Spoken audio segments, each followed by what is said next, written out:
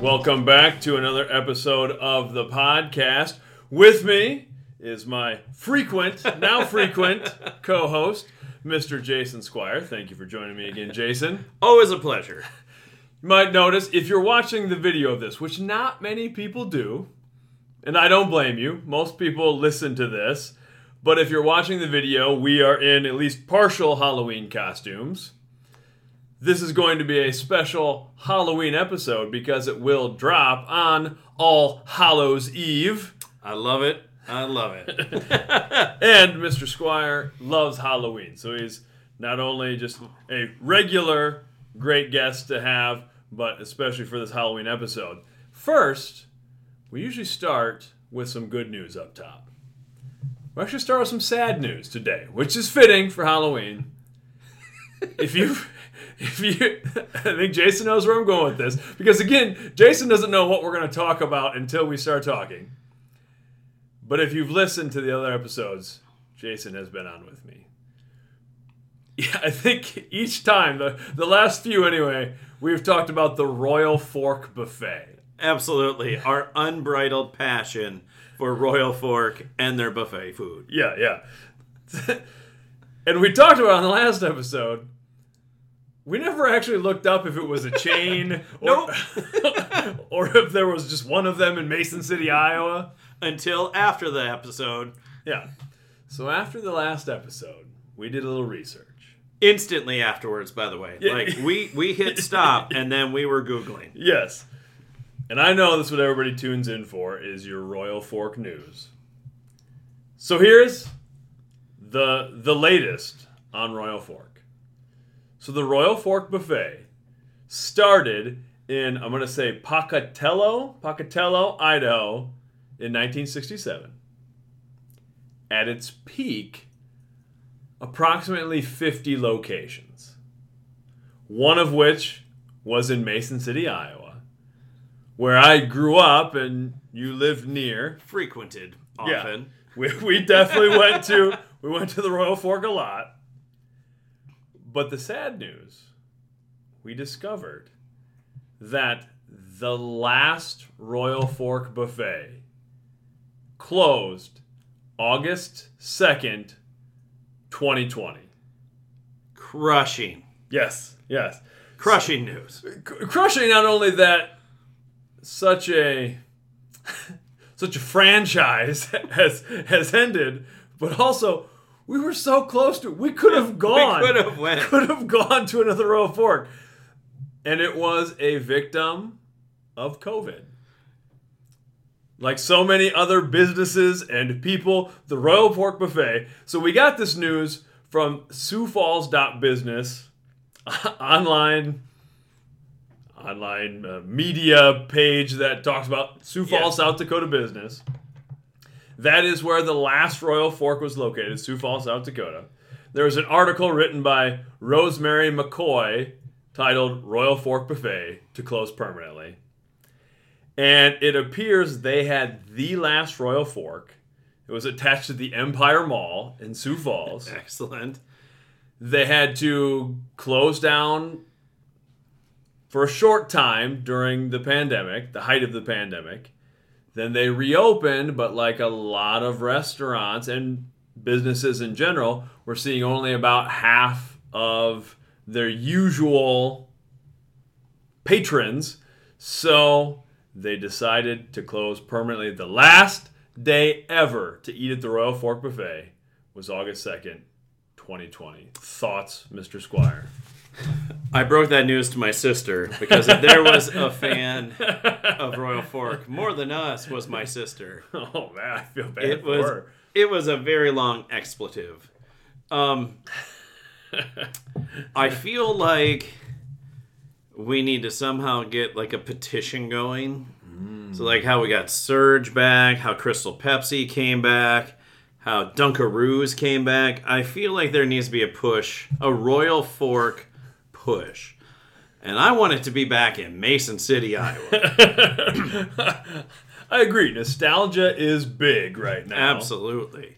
And I don't know how big the public outcry will be for the Royal Fork because it started in Idaho.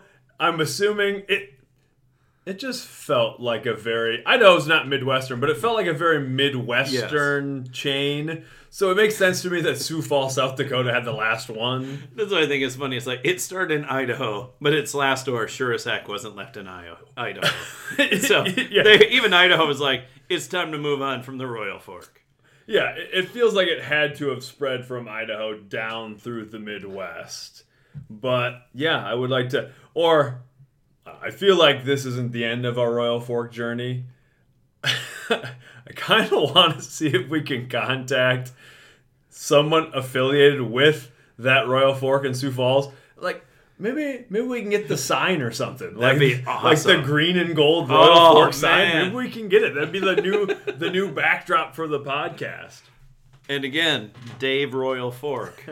We are wanting our interview still. Yeah. Say, started in 1967. I don't know if the original founder would be around, but somebody from that era has to be around. Yeah, maybe somebody who was bussing tables at the original Royal Fork, something like that, or whoever had the Mason City franchise. Let us know. We want in.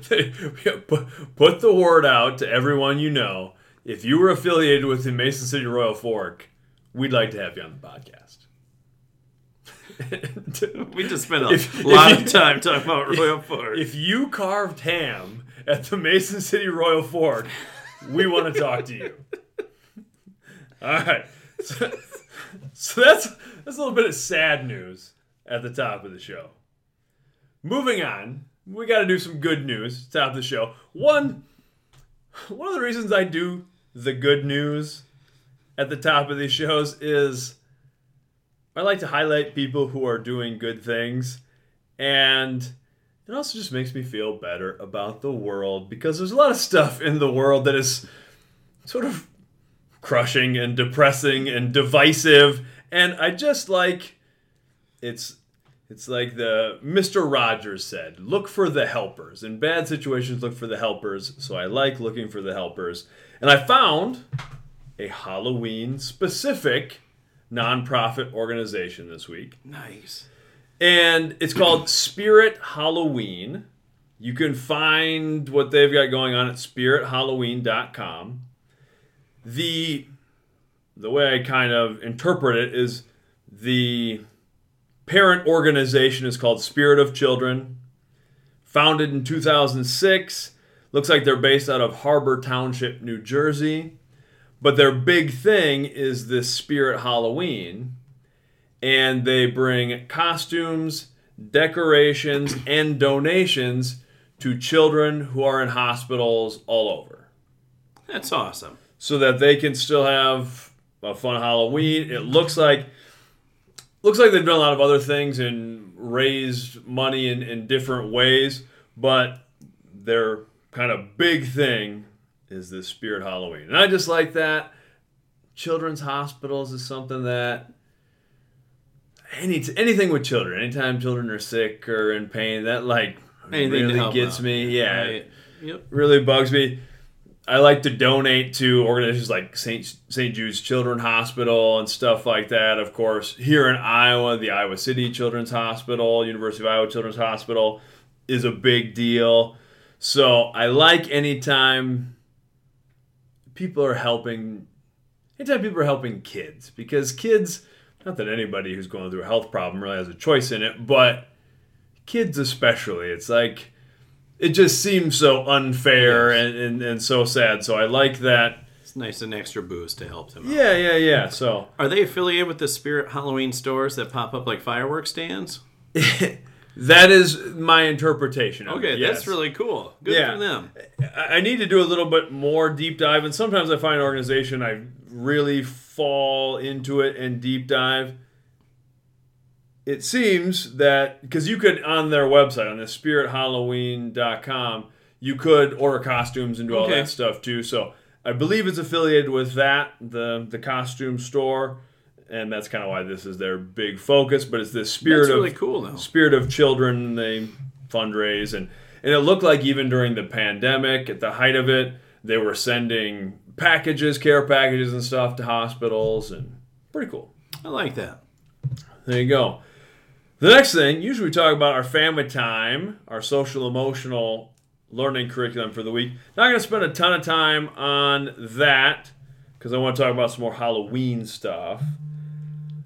And I'll do a separate video and audio for the family time if you're somebody who checks out the social emotional stuff.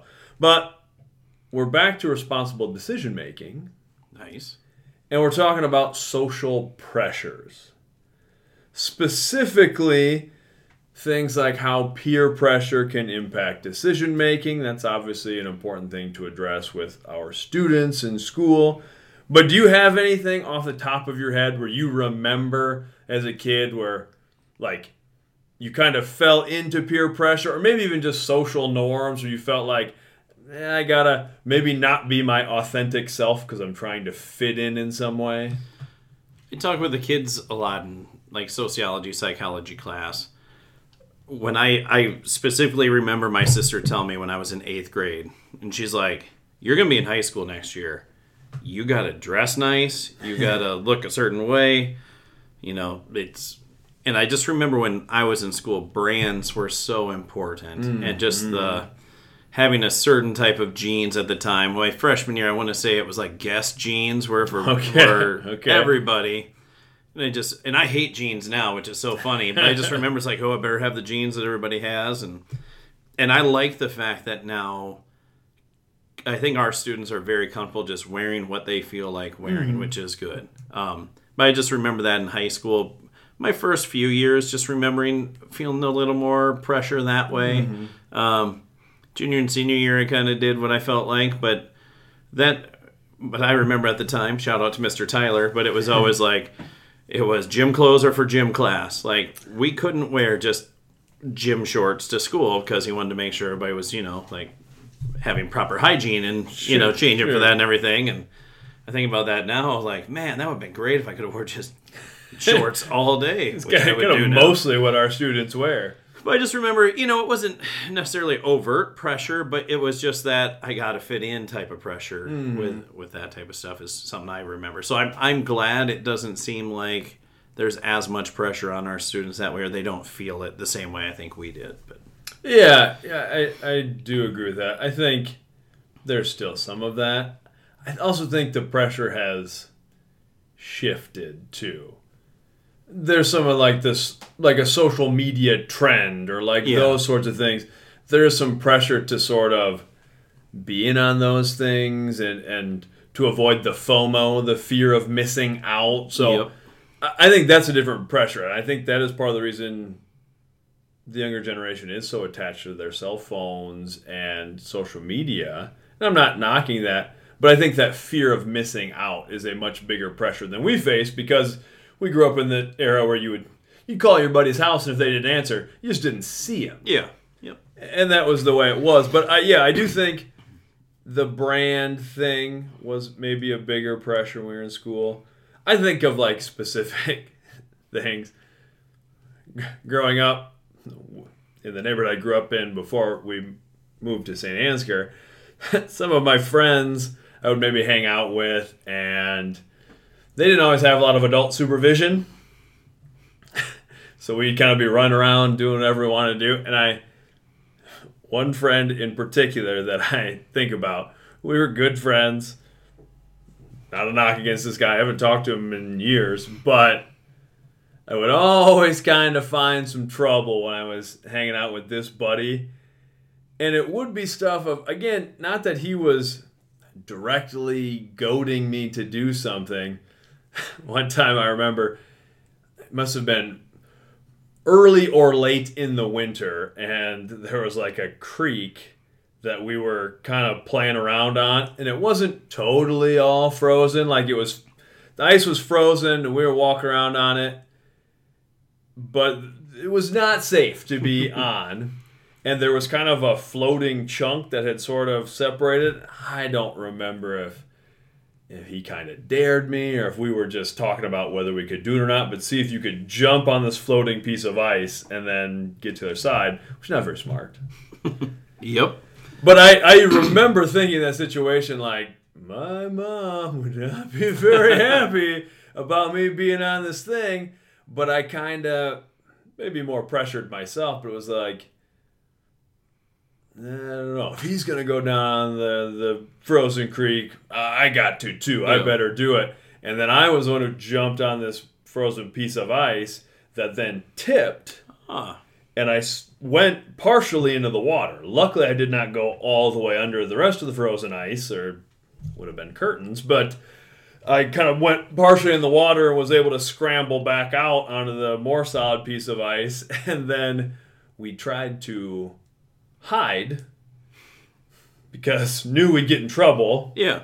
So I think we went to his basement and didn't even, for whatever reason, because we were kids. I was elementary age.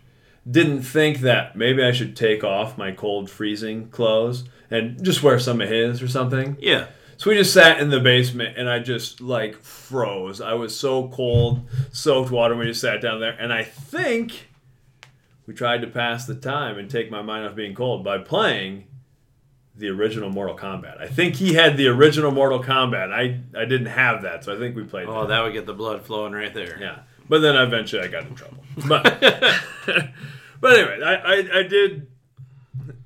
I have several stories like that. But I don't need to spend a long time on that. I'll do a separate video for the social pressures. But that's what we're talking about for family time this week. Then my blog post for this week kind of ties in with the Halloween theme. It's called Embrace the Darkness. Sounds maybe more intense than it is.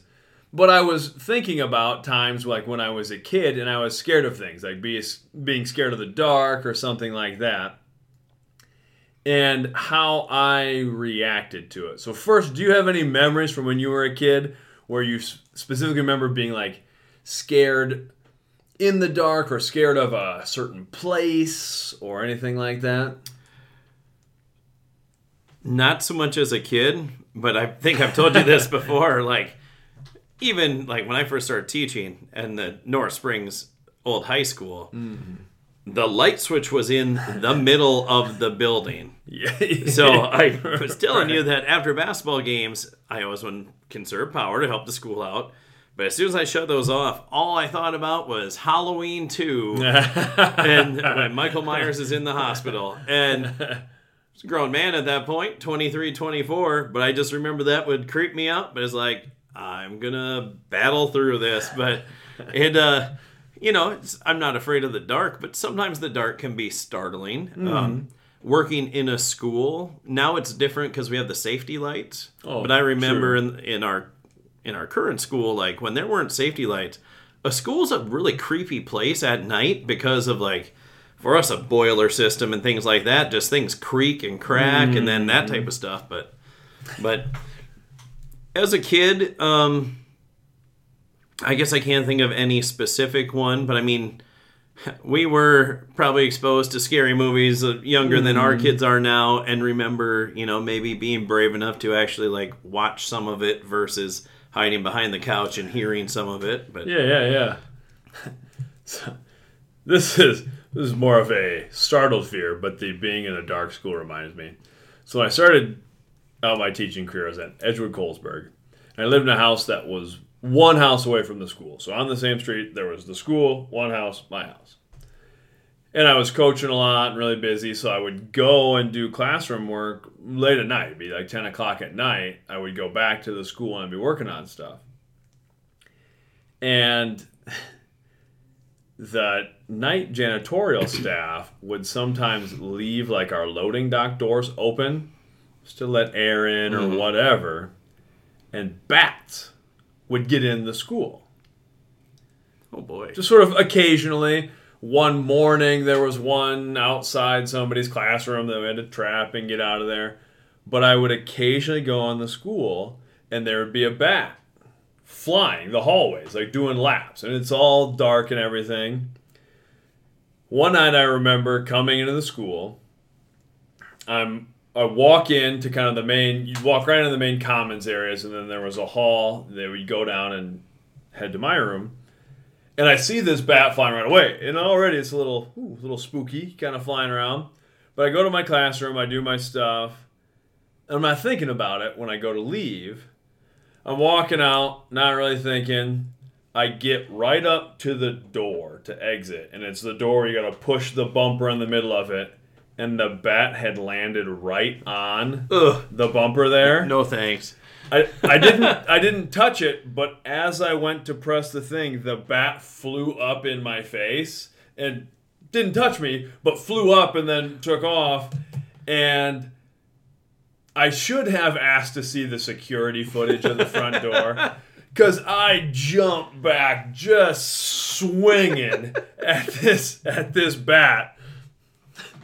So things can still be startling. Yes. But talking about being afraid of the dark is what I was kind of writing about. And my first thought was, I was never really afraid of the dark. It's the fear of what What's the in the dark might be hiding. Yes. And I do remember being a young kid and having kind of, again, probably because we watched some movies that were not age appropriate when we were young. Yep. I could always find a cousin or somebody who would be watching. My mom was pretty on top of things, but I could usually, family members or friends or whatever, watch whatever. And kind of having those fears of monster or something, and doing the little kid thing where you pull the blanket over your head and you're convinced that the blanket will protect you from all evils that might be lurking under the bed. And I was thinking about how I tried to get over that fear. And for me, it was forcing myself to kind of face it. Mm-hmm. Like forcing myself to pull the blanket down. And my self-talk would be very much, I would try to convince myself that, not that those things weren't real, like not that there weren't monsters or vampires or whatever, but that those things should be afraid of me. Like I was going to be the baddest thing in the dark and they should all be afraid of me. Not that I really believed that, but that was kind of my way of psyching myself up. And I think some of the earliest times I remember of using like self-talk to be like, oh no, you're just going to be impervious to these things. Even if they are real, it doesn't matter. And I think I used that a lot throughout my whole life. Like in high school, I would get up early in the morning. When it wasn't a morning, I was lifting at the school or doing something like that. And I would run down our gravel road. My folks live out in the middle of nowhere, quiet gravel road. And there's a cemetery pretty much exactly a mile from my parents' driveway to this little cemetery. All the headstones are over a century old. And I used to mow that cemetery, which during the daytime, didn't really think anything of it. But in the wee hours of the morning, when it's dark and there's nobody out on this gravel road and it's just empty cornfields, I would run to that cemetery and back. One, because I knew it was 2 miles if I ran there and back.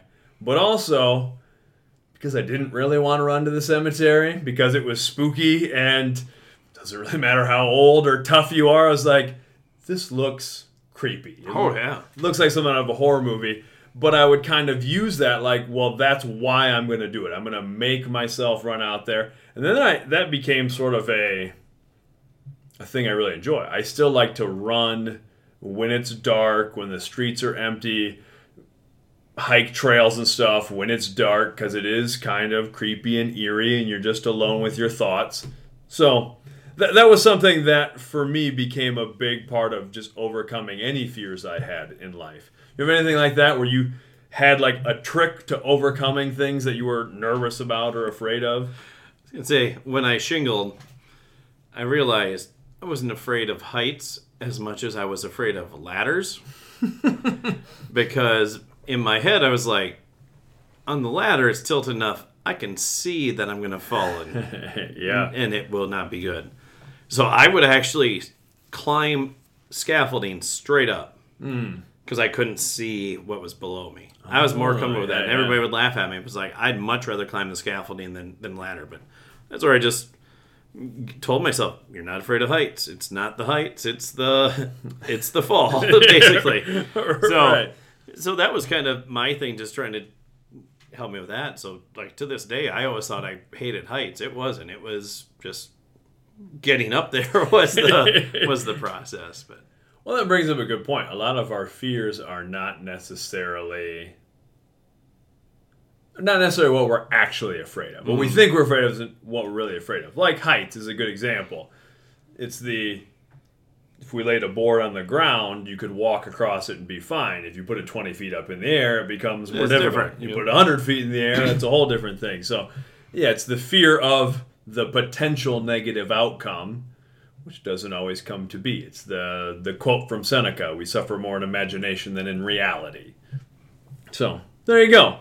That's a little talk about embracing the darkness. Next, we'll normally do a brought to you by some thing I made up. This week we're going to do a dedicated to. And this episode is dedicated to all those Halloween heroes who are handing out full-size candy bars. we salute you. Agreed. Anyone handing out full-size candy bars, tip my cap to you. Do you remember trick-or-treating as a kid and like the houses that would hand out the full-size candy bars? Absolutely. It went in order of full-size candy bars, whoever hand out any Reese's. Oh, yeah, for sure. Snickers. Any candy, like a Milky Way, anything, the Three Musketeers, those types of things. Tootsie Pop suckers, I was okay with. But once we got to the popcorn ball, the sugar daddies, I think is what they're called. Yeah, they're just too chewy for this guy. Yeah, not for me. And apples, but yeah, no, it was. I'm gonna give a shout out right now. For a long time, Bill Perry would hand out and it was, hey, we got to stop and see Bill. So yeah, if you're not local to St. Ansgar, Bill Perry runs the bowling alley, and the bowling alley would be a good stop. Which I never really got the trick-or-treating experience here because we moved to St. Ansgar when I was in 6th grade. So my prime trick-or-treating years were in Mason City, where I grew up, and I have this large sprawling family, so a lot of it was going around to my family members, but then our kind of entire north end area where all my family lived and stuff. So that was always a great experience, and we would usually trick-or-treating's changed a lot since when we were kids. A lot. Where like the trunk or treat things and going to the business uptown, I think is great for kids, but there is something lost, and it may just me being old and nostalgic. Running the town for 4 hours, getting as much candy as possible. Agreed. Yeah. So, you talked kind of your rundown of candies. Obviously, any full-size candy bar is great. But then would you say the Reese's is your top? Absolutely. Yeah. Number one... I love Reese's Peanut Butter Cups, but the Reese's Pumpkins... Yeah. I like the white chocolate pumpkins that they do. I mean, I love really? Reese's, but they are so good. Might have bought a bag of the Reese's Take 5, which I had bought for the trick-or-treaters. I had like 5 bags of candy. I got some set up too. The Reese's Take 5 has not made it to Halloween, but that one was the sacrifice, so all the other Reese's candy could make it to the trick-or-treaters. So. The sacrificial lamb yes. of the Halloween candy.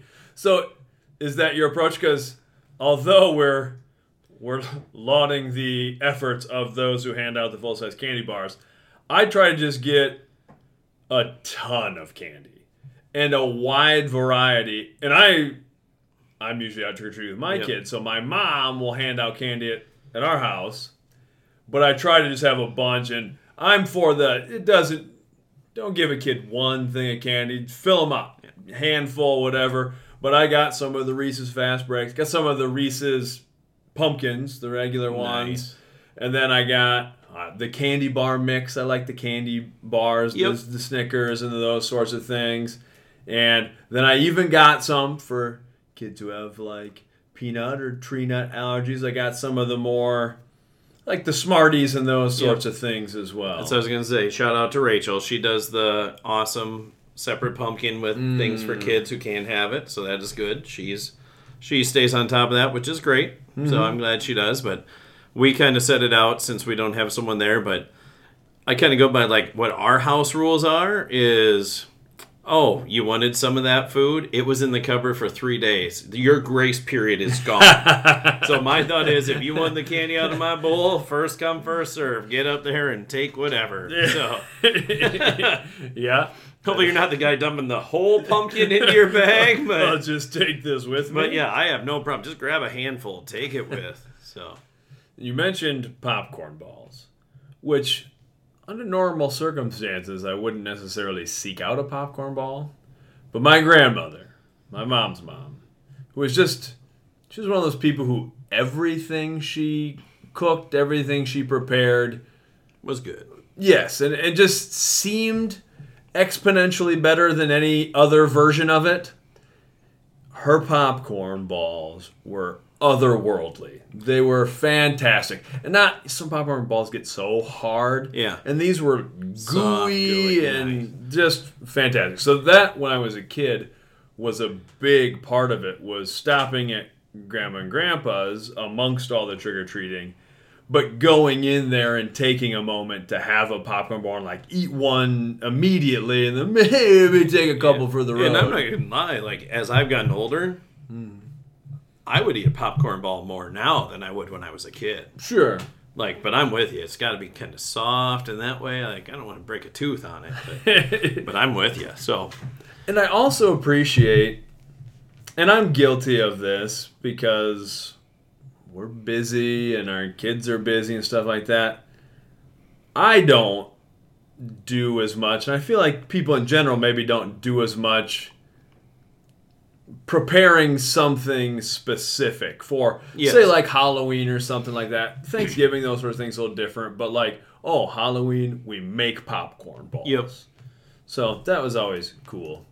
and a special shout out to the Laffertys and then the dentist's office here in town. Yeah. For, as a kid, you don't think the toothbrush is that rockin', but as a parent, I appreciate the fact that you were thinking about my family's teeth and gum health. So thank you. Because dental care is expensive. Yes, it is. So Do you remember when we were kids, and, which this is good, but then it was all of a sudden like all over the news and stuff to like check your candy for razor blades and hypodermic needles and stuff like that, which is a good message. Yeah. Be safe with those things, but it seems like that was that era of when we were kids that like that was getting a lot of attention. The Say No to Drugs thing was getting a lot of attention, and kids getting kidnapped was getting a lot of attention, which is good, but it just kind of terrifying things when we were kids to be all over the news and be I like, just remember being like, how would they do that? Like, I would see the package is ripped open. Like, I'm going to be a little suspect of that one, but I don't know. Right. Yeah, I remember thinking that too, like, the Snickers bar looks like it hasn't been tampered with. But anyway, what is your all-time favorite Halloween costume that you wore? Oh, man. That is a hard one. I'm going to have to go with... And you're going to be mad at me because I can't remember 100% which one it was. I think I had a Skeletor. It was either Skeletor or He-Man. I think my sister had the other. But it was the old plastic mask that you put down with the rubber band that hurt your head. I know exactly what you're talking I know I had one of those because that was like my store-bought one. Man, now I hate myself that I can't remember which one it is. But I know it was one of those two. Everything after that was, you know, kind of like you made up or whatever. But I think that one was my favorite just because it was the store-bought, like, that's the cool thing. You know, the one that by the end of the night, the entire costume, because it was made out of a thin, like, plastic, was just ripped out. Yes. That was on my list as one of my favorites, too. As that's the first Halloween costume that I don't know that I even remember wearing it, but I've seen pictures of it. And then I remember having the chest plate and stuff still years later. So I remember the costume. But I had the He-Man, There was the metal chest plate that you Velcro in the back, and then it had the Yep. there's the plastic chest plate, and then the plastic muscles. There'd be like like fake muscle, and then you would strap them underneath the arm. I think it maybe had like the arm gauntlets and stuff like that too. Sword. But I remember that costume, I guess. I don't necessarily remember wearing it. I've seen the pictures of it, but I remember that costume. Loved He-Man. And then you're talking about like the store-bought ones. My favorite costumes after that were... My mom was extraordinary at making costumes. And they were nicer and more functional than the store-bought ones, especially in our era of the plastic thing with the rubber band. So I remember I was Batman a few years in a row. That was after the 1989 Michael Keaton, Tim Burton Batman. So I remember my mom doing the yellow logo. And maybe we'd even bought part of that. Maybe I even had like the chest plate that was bought. But I remember her like making a utility belt that she even like stitched part of it and things like that. So that was a great one. I was Gambit from X-Men a couple Halloweens. My mom totally made that whole costume because especially then you weren't going to find some of these lesser known superheroes.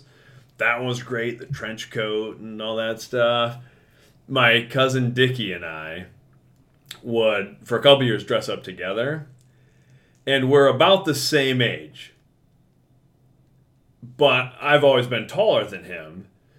And it always worked out so well for our costumes. So one year we went as the Blues Brothers. Nice. And it was like the perfect height difference and the suits and the briefcase and the whole thing. So that was one of my all-time favorites. We just really looked the part and kind of a funny thing to dress up as when we were middle school age or whatever.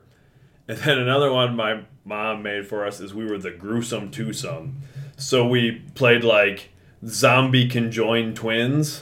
Nice. And had a big like 3X sweatshirt that my mom fashioned like 2 head holes out of and then painted like the Gruesome Twosome on it, and then we were all make-upped up. But our height worked perfectly, so my arm could go around his shoulders and we could be in this shirt together and look conjoined like that and just had like the 2 arms out. Excellent. So those are some of my favorites. As an adult, we've done the family theme ones before. Mm-hmm. We did The Simpsons when Natalie was born. That was good. That's good. But I think my favorite, and I have my Scream outfit on, which makes me happy. But I think my favorite was, I think it was 2 years ago, Gavin and I went as Jose Canseco and Mark McGuire in honor of the Lonely Island's Jose and Mark video and song. I remember that. And that might have been my favorite. We even got a like from the Lonely Island on Twitter. Nice. So I was very happy. And if you guys are listening, I'd love to meet you. Yeah. Lonely Island will meet you at the Royal Fork. Yeah, that is great. That is fun. I like being a dad for so many reasons, but one of it is that you get to kind of do childish things again. So dressing up, we've done that too, the dressing up all together and stuff like that. Now, as my kids have gotten a little older, their interests have diverged a little bit, so we've kind of taken turns. Last year was really one of my favorites because Claire got so into Stranger Things. It's her all-time favorite show. Stranger Things birthday party, the whole deal. So she went as 11 and I went as Hopper last year. And I really liked that just because we enjoyed that show so much together and stuff. But since I dressed up with Claire last year, I'm dressing up with Mickey this year. And he wants to be Cable, one of our all-time favorite comic book characters. And I'm going as Deadpool. Nice. To go along with Cable. So that'll be fun. What are, because this is a great season, we've been talking about it at lunch at school, some of your favorite, doesn't necessarily need to be a Halloween-themed movie, but some of your favorite movies to watch in October during the Halloween season. The Scream movies, for sure. Yeah. I love Luke has heard this all month. I love the Scream movies. You know, the first Scream came out when I was 16, so that was just burned in for me. Mm-hmm. It's been kind of fun because I've been trying to revisit some that I feels weird to say, but like normally I'm so busy in this time of year that I don't get a chance to sit down and watch a whole lot of those movies. Yeah. I revisited the original Halloween, which I did forget how much he just drives around in a car. Yeah. Sweet station wagon. You know, I don't watch like the Nightmare on Elm Street or the Friday the 13th much. They just, but Rachel and the kids watch Hocus Pocus. I didn't have a chance to watch that with them. That kind of came out when I was a cool teenager, so I didn't really watch it then. But as I was telling these guys at lunch, in 1986, Disney made the ultimate gem of a Disney Sunday family movie, which was called Mr. Boogedy. It is on Disney Plus. My sister and I, for a while, were convinced that we dreamt it up because it wasn't a big release thing. I told Luke, I at one point had bought a VHS copy of it off eBay in like early 2000s because I didn't think it existed. It is on Disney Plus. It's like a family scary movie about like a ghost, and we watched that one as a family, which was great. So I was glad that I could share that with the family.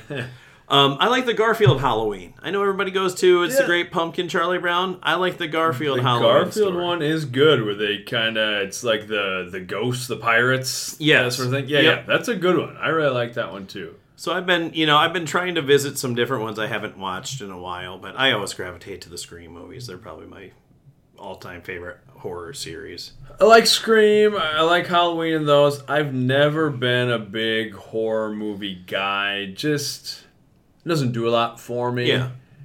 Anything I'm watching, reading, I like to have an emotional attachment to it. So I do like when a horror genre movie, I like it one of two spectrums, or either end of the spectrum. I like it where I'm really emotionally invested in the characters, or I like it to be super schlock. Like just intentional B-movie level schlock. I don't really dig on so much in between. So I do like things like It or something like that, because I like anytime a band of children have to fight against evil, which sounds kind of goofy, but I like that because there's emotional stakes in it. But I've been with my kids, not so much watching horror movies now, but introducing them to kind of thriller type of movies that I think they should see and know about culturally. So this month we've watched Jaws. They'd never seen Jaws before, and what a perfect movie that is. Jaws is so good. And then we watched Alien and Aliens, the first two Alien movies, which are also fantastic. And it's fun now because our kids are getting to that age where you can discuss stuff with them. Yep. So Mickey especially, we can talk about like the 3-act structure and how they set something up, and how the idea if you show a gun in the first act, it's got to go off in the third act, and how you set these things up and how you build emotional stakes. And like watching Jaws, like, isn't Steven Spielberg very good at directing movies? That sort of thing. So that has been really fun this month. I think we're going to do a lot of that this weekend. That is Halloween weekend. Just kind of hanging out, watching some more of those movies that are kind of thrillers and kind of classic movies in that way. Do you have any specific plans for this Halloween weekend?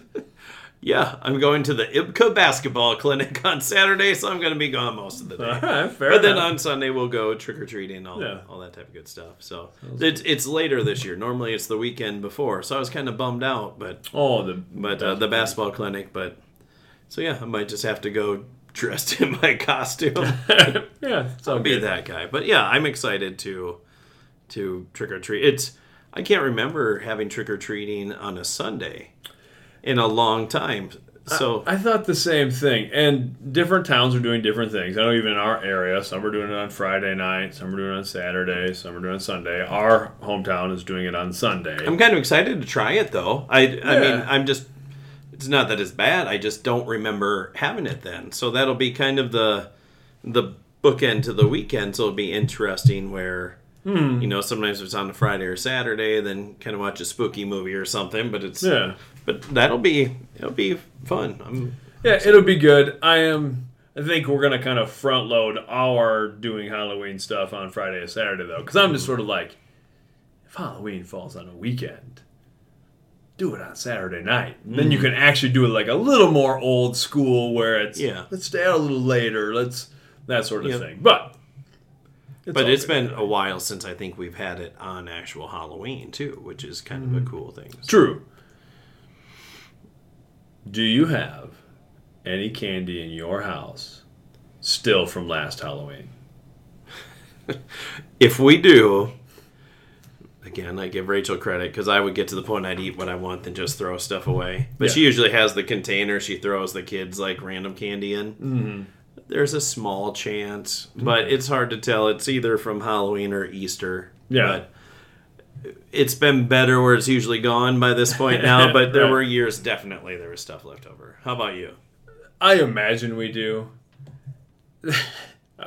I would, if I had to put money on whether we did or didn't, I would put money on we did have, because we just threw out a partial container of the Jack-o'-lantern Oreos from last year. Just. Oh boy.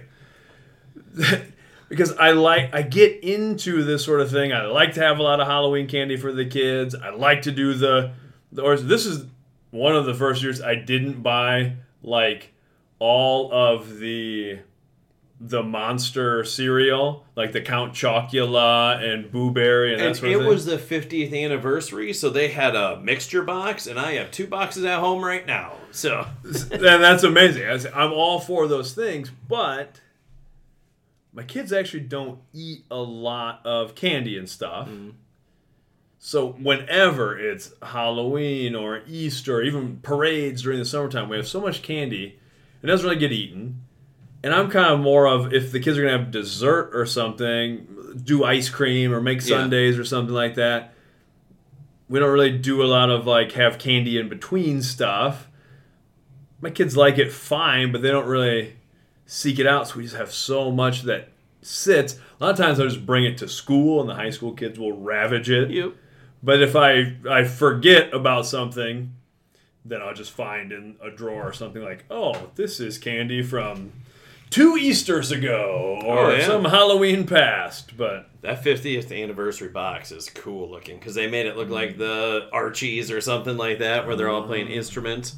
But there's no Count Chocula in there, because that would be a weird mixture of Count Chocula, Boo Berry, and Frankenberry, and But yeah, I got 2 boxes at home right now. Here is your golden era of cereal and trivia question from when we were kids.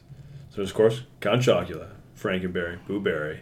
What was the other one that existed when we were kids? It's on the box, and I can't think of its name, because I looked at it and went like, I don't remember that one. But on the box, it gives the history of it. Oh. And I just can't think of it. So,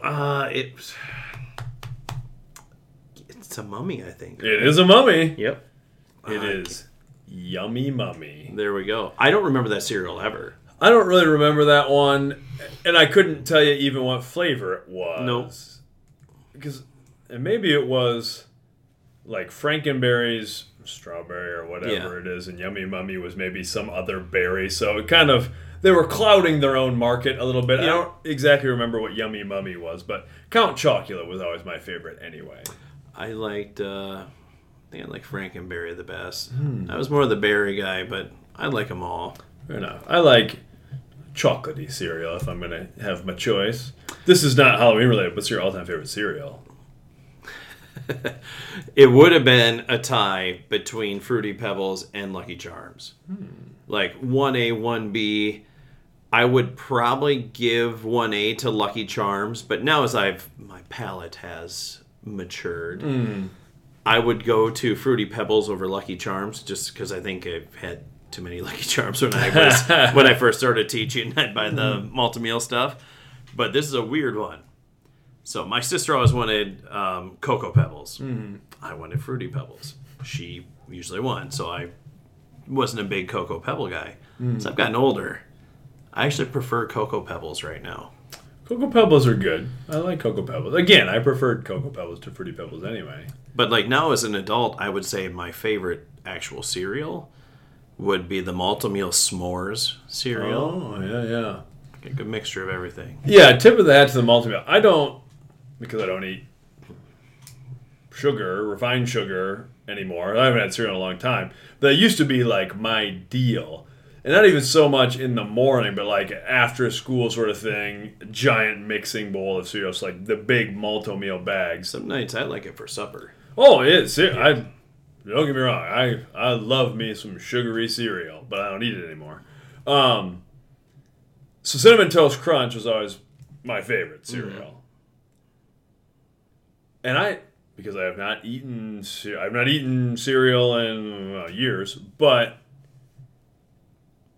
am I correct in they changed what the squares are? They're like almost the Golden Graham squares now. They're not the same as they were before. Yeah, they're very similar squares now. Yeah. Still taste good though. So it may. See, and I didn't like Cinnamon Toast Crunch as a kid. Yeah. My refined palate now. Yes. And I'm gonna warn you right now, grape nuts and whole wheat. I will never eat you ever.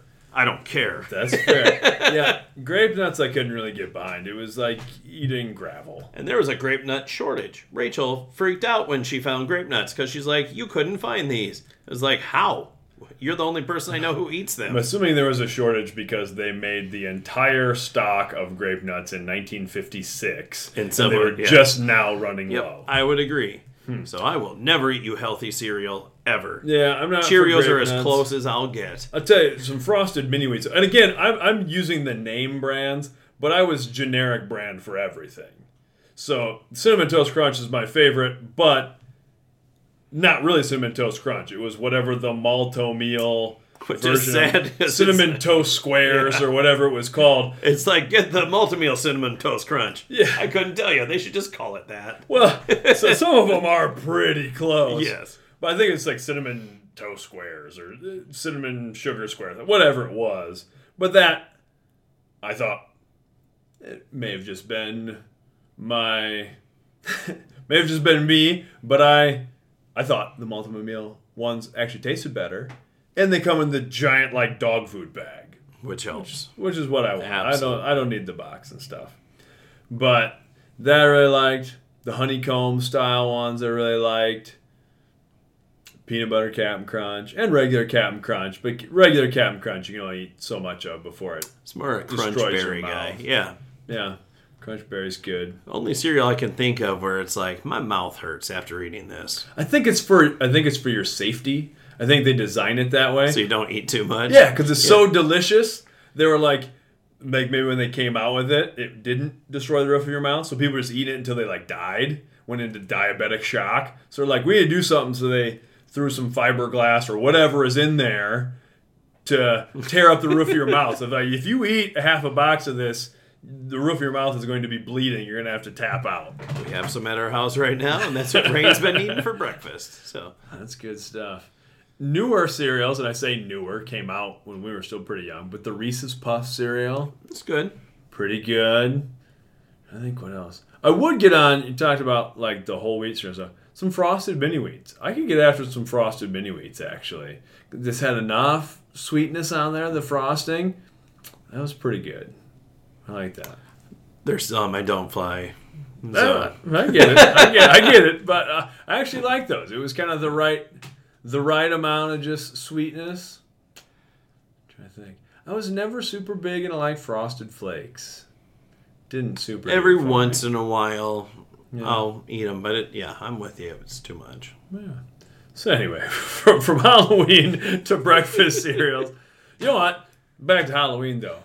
Something I never got into is candy corn. I was going to ask you earlier. So it's one of those things like candy corn and the candy pumpkins. Yeah. Like, I'm a glutton. So, like, if there's some, I'll eat some. But I'm sure not seeking it out. No, that is not for me. I'm not into candy corn. And that's another thing that it could be a fresh batch candy corn. It could be 20-year-old candy corn. Tastes the same. How would you know? How would you know? On that note, I think we'll wrap up this Halloween special edition of the podcast. Thank you for joining me again, Jason. It's always a pleasure. You know, maybe next year for Halloween we'll dress up as the ghost of Dave Royal Fork. Oh, that's Stay tuned. Or maybe just the spirit, in case he's alive. We stole his essence, and we become Dave Royal Fork. We become Captain Fork, bringing carved hams and cheeses with that skin on the top of it to all the good children. And buffet cottage cheese. Yes. How do you want your cottage cheese? Warm, mostly. That's what it's gonna be. It's gonna be the skins that would grow on top of the liquid cheese, and we're just gonna hand cheese skins out to all the good kids who honor Dave Royal Fork in this majestic time of year. On that note, we'll see y'all later. Bye.